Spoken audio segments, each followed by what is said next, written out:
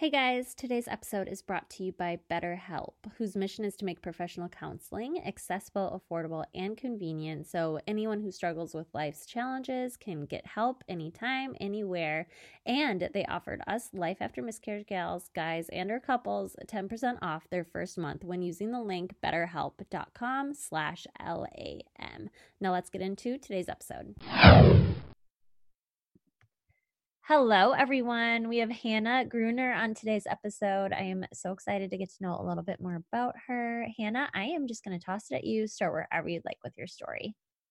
Hi, Shelley. Thank you so much. And I just want to start by saying thank you for this platform and this space. Even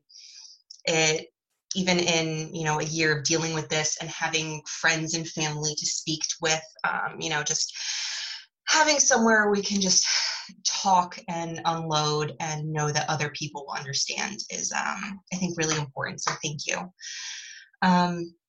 So I'm Hannah. I'm 32. I grew up in Philly and currently live there. I met my husband in 2013.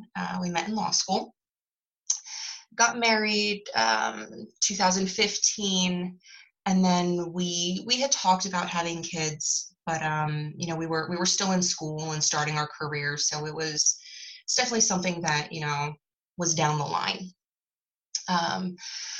But we did have a conversation early on about how many kids we want to have, the standard conversation. But even then, I remember saying to him, my biggest fear is having a miscarriage, because my mom had one, and it was something she mentioned over the years. She never really went into depth, but she mentioned enough that I was aware of it, and I was aware of it from a relatively young age, and I could see how much it affected her. So it was something that even then was on my mind, even though I really had no reason for it to be. And it feels like a weird kind of self-fulfilling prophecy, even though I know there's nothing we can do, and nothing that I did. But it was kind of always on my mind going forward. So after we graduated, we had our big wedding reception in February of 2018, went on our honeymoon, and then we were finally at the point where, okay, we're officially going to start trying. And that was, I think, around Labor Day 2018. I had been on Depo-Provera, which is the shot birth control, up until a little bit before our wedding. So I had been off it for about 9 months when we started trying. I'd been on the pill, and once I stopped everything, just my periods were really irregular. Every 2 weeks, every 5 weeks. Excuse me, that was once I first started getting periods. So it took me a while to get it back. And of course, it was over New Year's, and we were at my in-laws' house, and it was coming back to my second period. I was like, yes, this is it. We're pregnant. I'm late. Like, my boobs hurt. This is it. And then New Year's Eve day, I got my period. And in retrospect, it was really naive thinking, oh, it's going to happen on the first time. I think everyone kind of thinks that they can plan it. But it did not happen. And like I said, my periods just kept being really irregular. My OB didn't really know what to do with it. She just told me to track my ovulation, and if it's still wonky, come back. So I came back. That was in like June or July of 2019. And she wasn't even screwing around. She's like, you're trying, your periods are off. I'm referring you to the fertility clinic. Which I had never known anyone who went to a fertility clinic. I still don't know many people who have gone. And it's just a really shocking thing, because I was about to turn 31. I'm one of, at least out of my childhood friends, I'm the only one who doesn't have kids. My sisters both have kids. Pretty much everyone except my law school friends have kids. So, the fact that this was something we might actually need assistance with was difficult. And at the same time, we had found a lump in my breast, which thankfully was benign. But it was a lot of shit going on all at once. So we went to the clinic. I got some preliminary tests done, thyroid, checked my ovaries, everything looks good. The doctor did put me on some thyroid medication. She said my levels were, within normal range, but a little bit higher than they wanted for when you're trying to conceive. So I started on thyroid medication, and she recommended something called Ovasitol to help regulate my cycles. So I started that, and if anyone's not familiar with it, it's just a powder. You can put it into your drink. You do it twice a day. I have it with my coffee every morning, drinking it now. And I'm not exactly sure what it is, but it really was like magic. Ever since I've started taking it, I've had the nice textbook 28 to 32 day cycles, pretty regular, not as heavy anymore. So I was excited. I was thinking, all right, this is it. My ovulation is on track. We're going to get pregnant. I'm not going to have to go back to the fertility clinic. So I told them we're going to try and we'll get in touch with you when we're ready to start.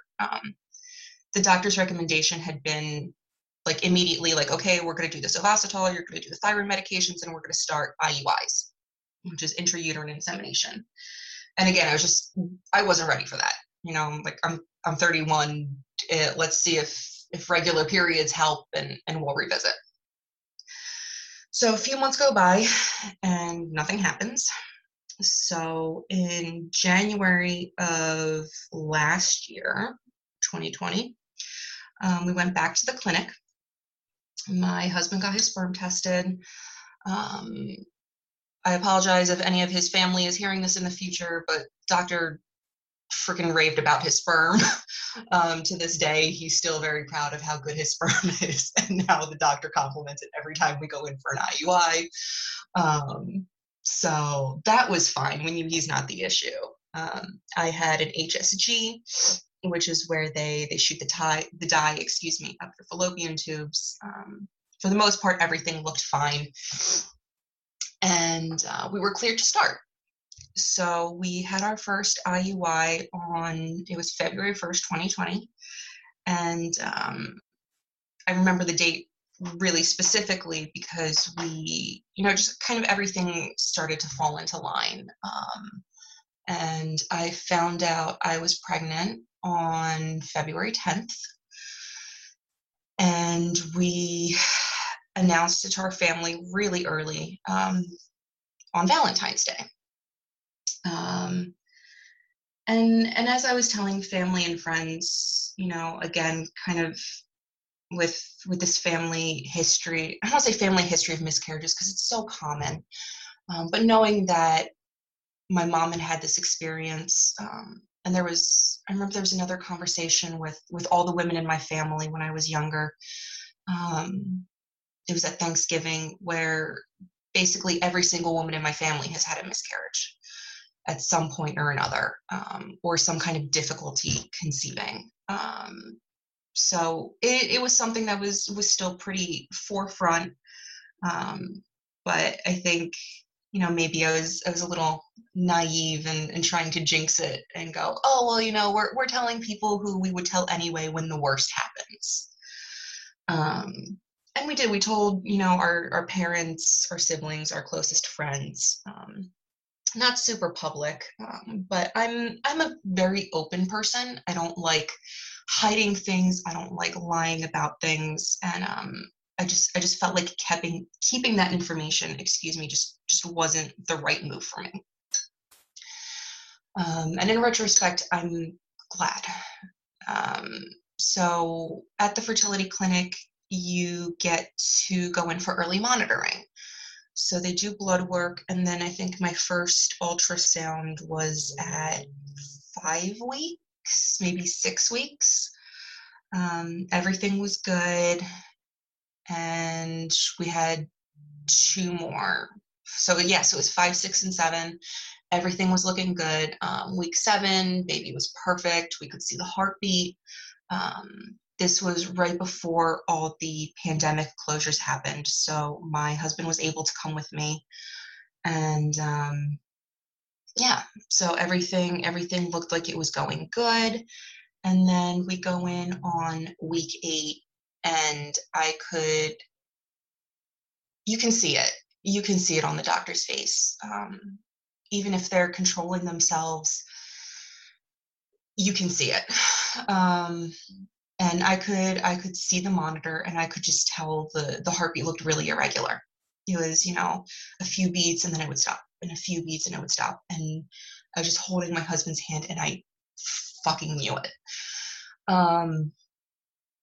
And the doctor basically said, it's not looking good.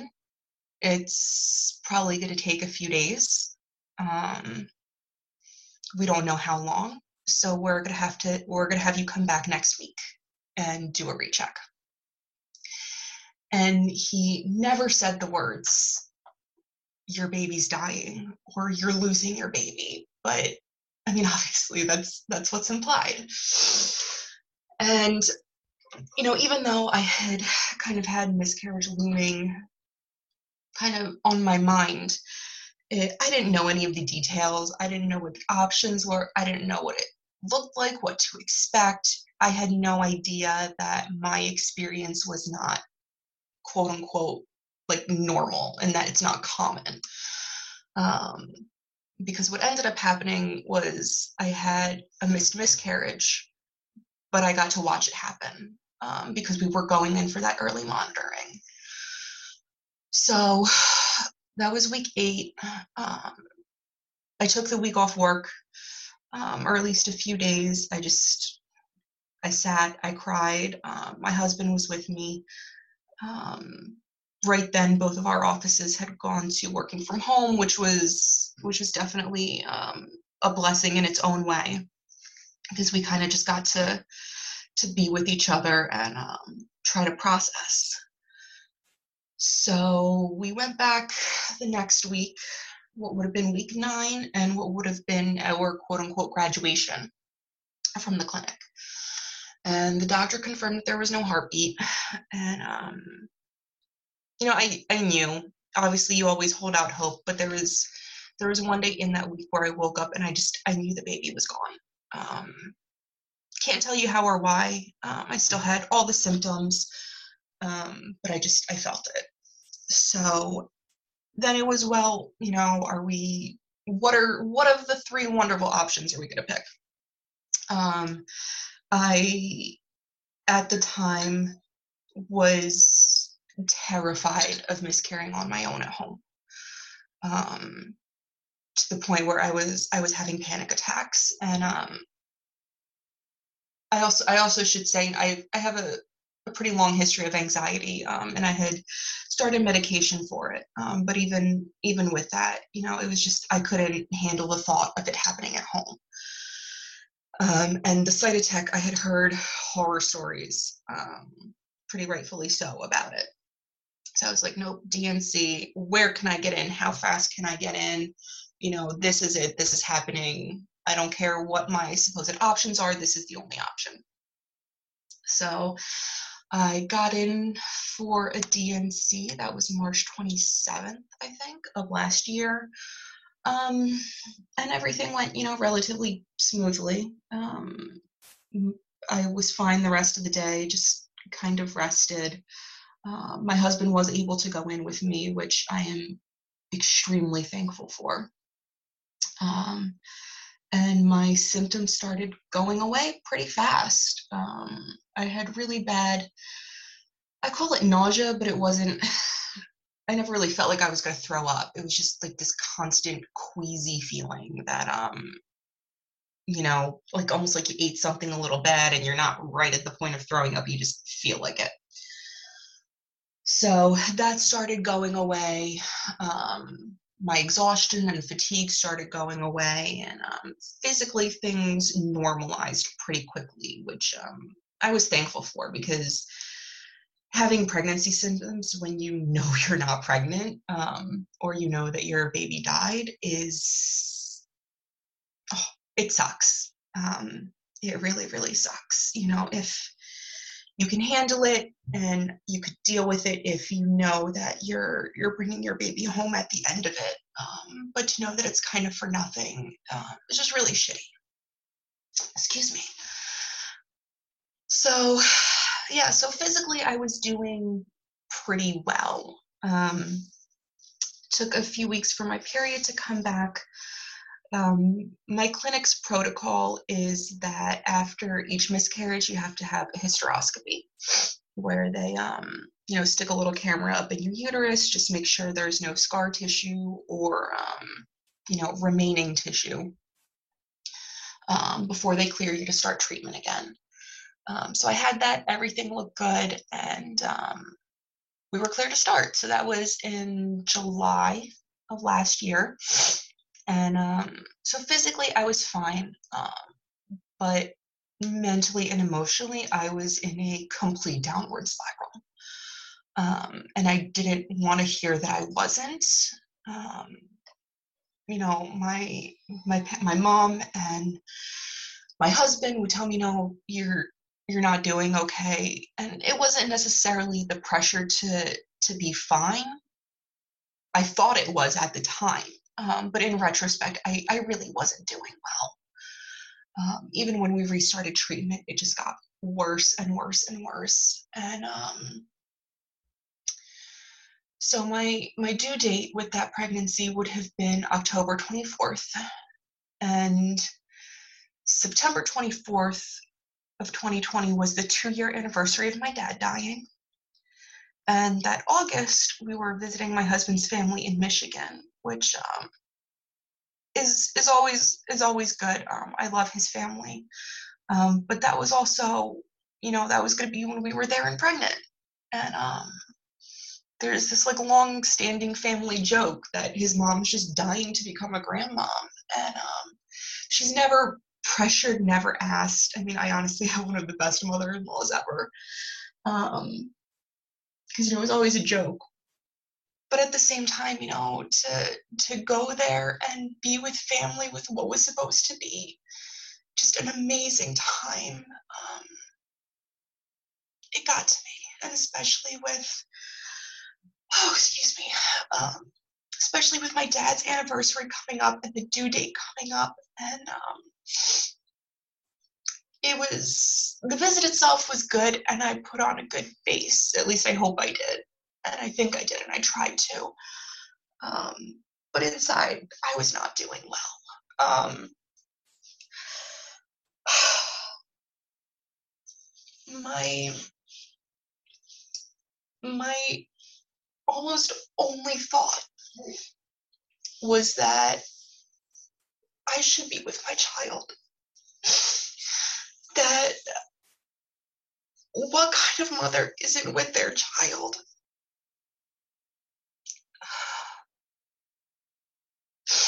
And I was never actively suicidal, but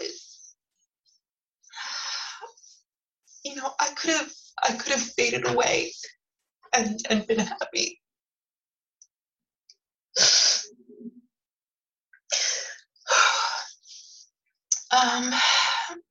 And objectively, I knew I was getting bad. Even with my anxiety medication, I was and still am on Lexapro, which is also for depression, but obviously it wasn't really doing the job anymore.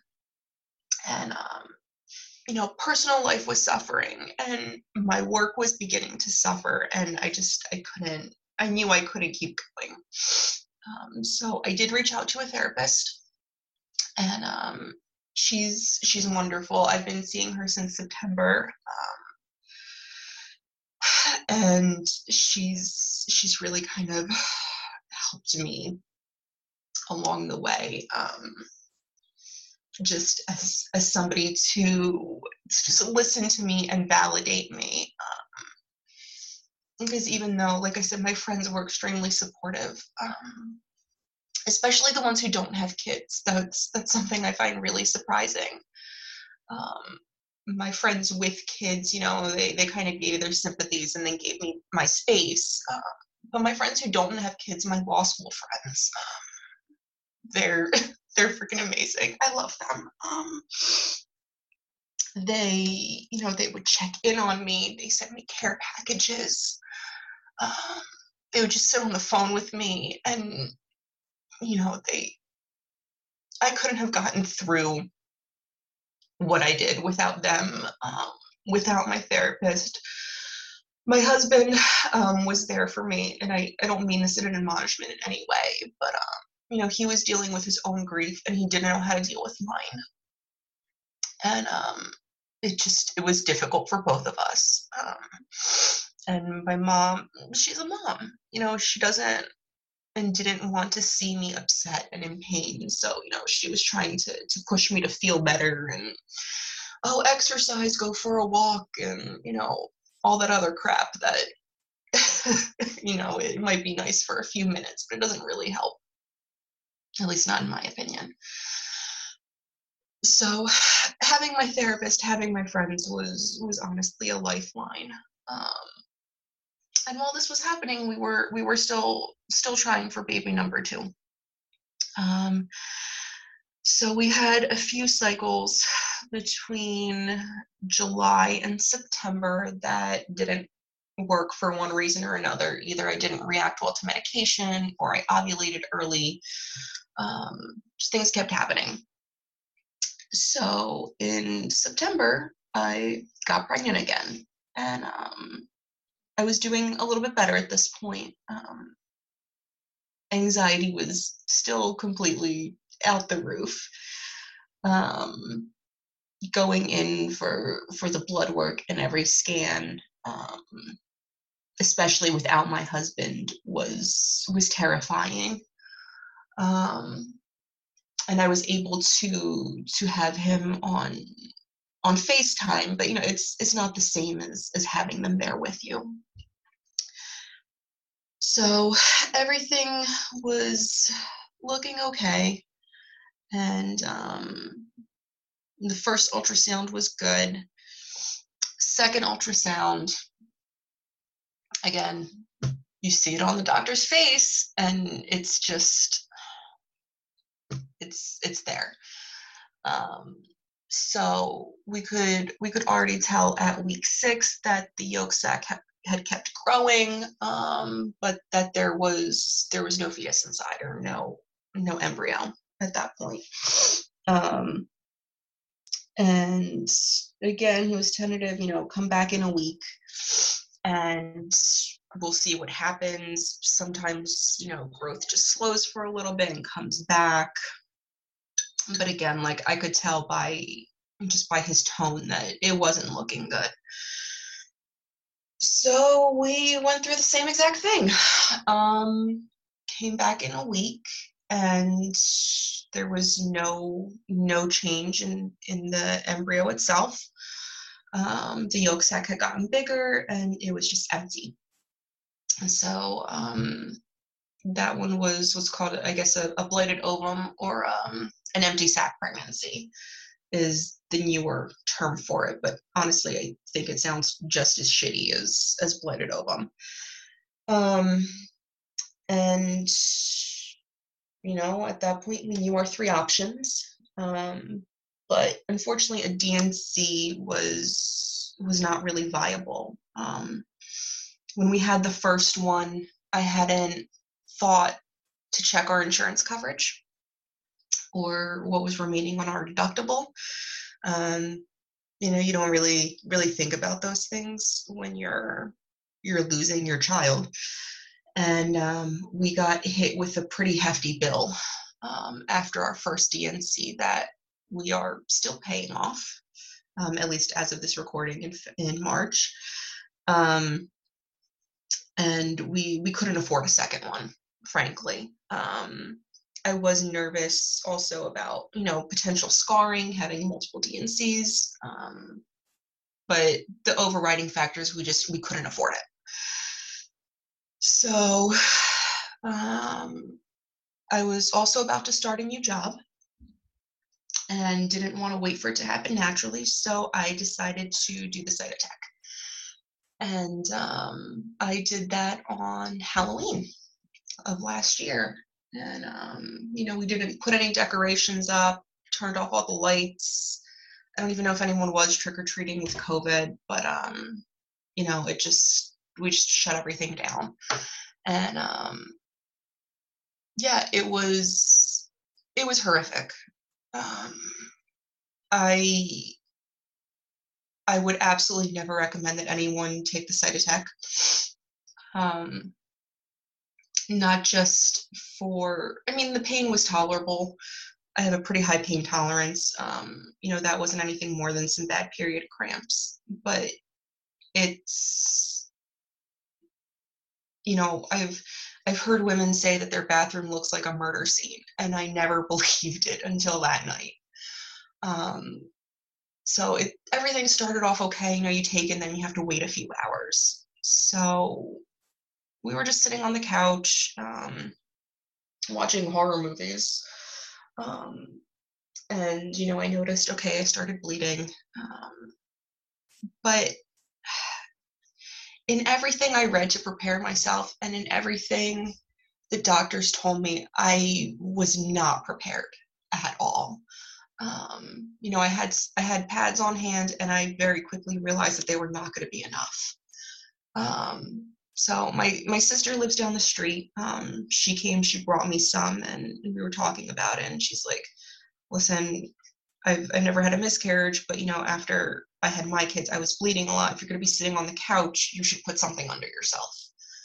And I'm really glad she said that, because half an hour later, I started bleeding through the pads, bleeding through my pants, onto the towel. I put a trash bag on, so thank God for that. And at that point, I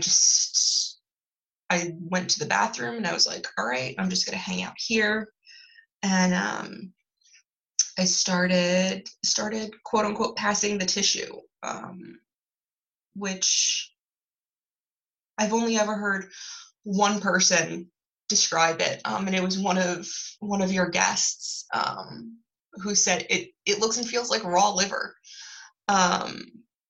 It was chunks the size of my hand, and I was not prepared for that at all. They tell you blood clots, and you're like, okay, so a few chunks, but like, no, these are huge fucking pieces of organ tissue. So I had some come out, and I had a Tupperware container, because the doctor's like, try to catch the tissue, and we'll see if we can do some tests. So I did that, thinking, okay, look, I have some tissue. Again, nobody really told me what to expect or what to do. So cramping eased up. I had my little Tupperware container, wrapped it up, put it in the fridge in the basement, and put on another pad, went back on the couch, and I was fine for maybe another half hour, 45 minutes, and then that's when all hell broke loose. At that point, I was just sitting on the toilet for, I think, at least 3 hours. My husband watched an entire movie in the time that I was in the bathroom. And at the time, I was really detached about what was going on. I didn't really want him in there with me. I just wanted to deal with it and get it over with. But yeah, it was just, the blood was pouring out, like I had left a faucet on. Again, not something I was expected. I passed, it had to be, God, at least 5 or 6 just cups worth of clumps of that livery tissue. And I didn't know. I didn't know there was going to be more. I didn't know what I should be trying to catch. I didn't have anything to catch it. So at that point, I'm just, pass, flush, pass, flush, pass, flush, for about 3 hours, until I finally felt like it was easing up. So yeah, and I was texting, one or two of my friends, just for some company, and they knew what was going on, and they were really just distracting me, which was what I wanted at the time. I did not want to deal with the reality of what was happening to me. And even, going into this pregnancy, my husband and I were both pretty cautious. He had detached himself pretty well from the beginning. I was trying to take more of a, well, everything is fine until it isn't approach, which clearly didn't make one goddamn bit of a difference. So, yeah, so that was my Halloween. And it was really just a few days later. Halloween was, I think, on a Saturday this year, and it was maybe Tuesday or Wednesday. My husband and I got in a really big fight because I love him dearly, but he's not a tactful guy in the way he says things. So he was basically, why are you still upset about this?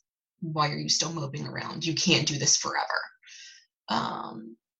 And from my perspective, I'm like, you have to be fucking kidding me. It's been less than 5 days since I just lost my child. And I hadn't told him about what happened in the bathroom. And the dam broke, and I just started screaming at him, crying, screaming. I accused him of not caring what had happened. Because he's like, this was my baby too, and I'm like, really? Because you're not acting like it. And I think that's the worst fight we've ever had. And once we had both cooled down, it's like, I think we need to go to therapy together. And we did. And again, that's one of the best things that has happened to me. I at that point started to accept that just therapy on my own wasn't enough. I started seeing a psychiatrist. I got on additional depression medication, which is honestly amazing. I know there's a lot of stigma around mental health and medication for it. But I honestly, at this point, a few months out, I feel better than I have in years, infertility and miscarriages aside. On a regular day-to-day basis, I feel better than I have maybe in 5 or 7 years. So I'm very happy that I did that. And so working with a psychiatrist on that. My husband and I have been in couples counseling since early December. And I think it's something that probably every couple should do at some point, even if they're not going through this kind of shit. But especially if they do, there was just such a disconnect in how I was communicating and feeling, and he was communicating and feeling, and it was driving us apart. We really were not able to speak to each other. We weren't able to grieve, to heal, and just having our therapist be that person who could translate our words and emotions in a way that the other one can understand, and teach us how to start doing the same thing for ourselves, is honestly what's saving our marriage. And I don't, we weren't on the verge of divorce, still aren't on the verge of divorce, never crossed our mind, but if we hadn't have done something, then I think we very easily could have just become a very just bitter, deal with the hands, or excuse me, deal with the hand that life dealt you, kind of couple, and just, would have existed alongside each other, without having any sort of meaningful relationship, which is really sad, because my husband he's my life partner. He's not just the love of my life. He is he's what's there for me every day. And I think that if we lost that, that would be, I can't even imagine that. So going to couples counseling is something that I highly recommend, even if it's just for a little bit, even if it's just to have someone in the room to help you communicate and talk through things. Again, it's made a huge difference. So and now we're up to today. We took a few months off of trying. With my new job, I have new insurance. So we were purposely waiting for that to kick in before we started again. And I got the most expensive policy my job offers. Really, not just because we're going to be going through treatment again and, I knew I'd be using it, but the main reason is because if I need another DNC, I'm having one. That Cytotech experience has scarred me for life, and I will never recommend that anybody do that. And I will never do it again unless a doctor tells me it's medically necessary. I had some flashbacks every time I sat down on the toilet for a while. I bled for 3 weeks after that. And it was actually one of my therapists who, I mentioned, oh yeah, when we had the miscarriage, and she's like, you're still bleeding. You're still having it. 3 weeks in, I mean, that was shit. Like, when you think about it that way, it's not one day or one moment of your life. It's this ongoing thing. And then you have to wait for your period to come back. And like I said, with my clinic, I have to have a hysteroscopy. So getting that scheduled, for me and for other women with infertility, and even women who don't have infertility, it's not exclusive, but it's not just, have a miscarriage and get pregnant again a month or two later, which is what everyone was telling me. It's like, it's a good 6 months in between. And right now I'm back to exactly where I started. I had my hysteroscopy, my second hysteroscopy the other day, and we got cleared to start again. So we'll be going back to IUIs with my next period. So at the end of this month or next month. But we did all the testing. Literally everything came back normal. I'm not pre-diabetic. My AMH is fine. I don't have any killer cells. I don't have any antibodies. I don't, antibodies I'm not supposed to have, excuse me. My karyotype came back normal. My hysteroscopy is normal.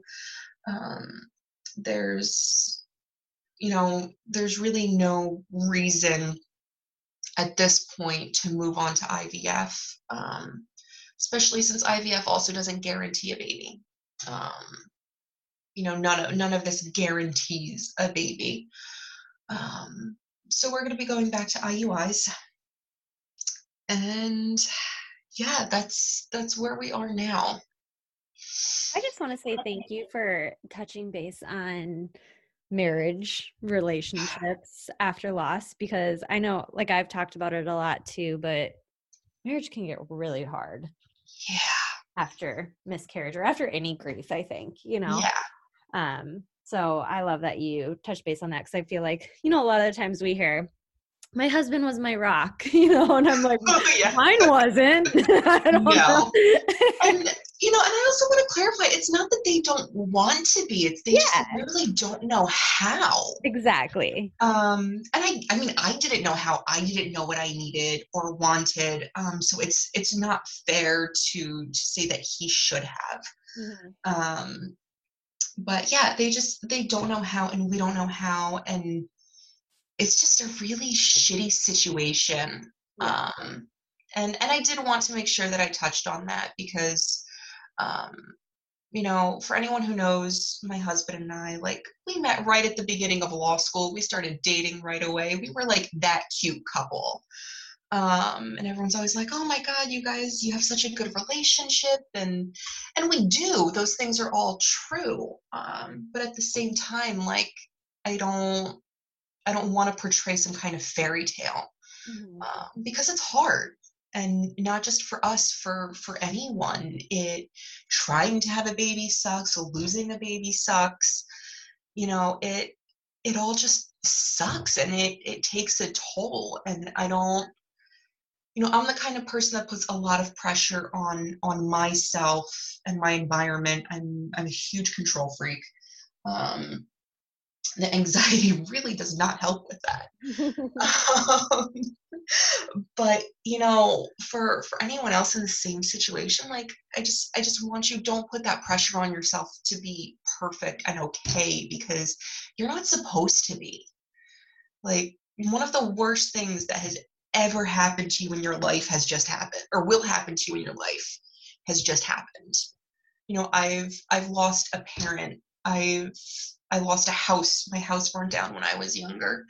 Um, my mom and my biological father went through a messy divorce when I was younger. Like, I've had other things in my life that were objectively difficult, but this past year has been and probably will be unlike anything I've ever dealt with, and has absolutely changed me and my husband and our relationship, and that's okay.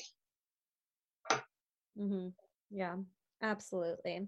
Now, if somebody wants to reach out to you, where could they do so? I have a Instagram, Hannah, HANNAH _G _TTC. It's private, but just add me. I only did that because there were some family members who I didn't want being super aware of my fertility journey. It's weird that, talking to strangers on podcasts and on the internet, you can say all these things, but as soon as your aunt's gonna see it, you're like, "Ah, shit, I don't Yeah. want that." So, I'm happy. I'm always happy to talk to anyone. And I also just want to say, somebody else close to me recently had a miscarriage, and talking to them and helping them through their experience was also healing to me in a way. It gives us a So purpose, I think. it does. Mm-hmm. It does. My therapist and I were talking about it. I don't want to say something good came out of it. That just seems like a weird thing to say out of, your child's death. But it's a purpose, I think, is a really good way of putting it. And I see it as like almost a balance to the universe. Mm-hmm. That, something so horrible can still be balanced out I by. like that. I've never Thank you. heard that or thought of it that way, but that's so true. Thank you. Yeah, just, again, I don't like saying that, there's a silver lining or something Yeah. happy came out of it. But, I do believe there's a balance to the universe, whatever it is. And speaking about it has been really healing to me and helpful. So I do appreciate this platform, and I will always be there to anybody who wants to DM me or message me. Because it sucks. Mm-hmm. And unless you're talking to somebody who's really gone through it and acknowledged that it sucks, no one's really gonna get it. Yeah. I think there's like two ways of healing through this, and it's either listening or sharing or both. And each one can fit different people and Yeah, whatnot. For me, it was sharing yeah, mostly. And yeah, for a lot of people, I think listening because they're listening to this podcast. absolutely. And I mean, Thank listening helped me. Sharing is helping me. This is honestly the first time I've sat down and told the whole story. you. Um, So yeah, I appreciate it. Yeah. Well, thank you so much for feeling the pull to do this. I appreciate it. I know everyone listening appreciates it, and you'll have to keep us posted. Absolutely, I will. All right. I'll talk to you soon, Hannah. All right, take care. Thank you. Thank you so much for listening. If you want to share your life after miscarriage story, go to shellymetling.com, click on the Life After Miscarriage tab, and add yourself right to the recording schedule. And I can't wait to chat with you soon. Next one.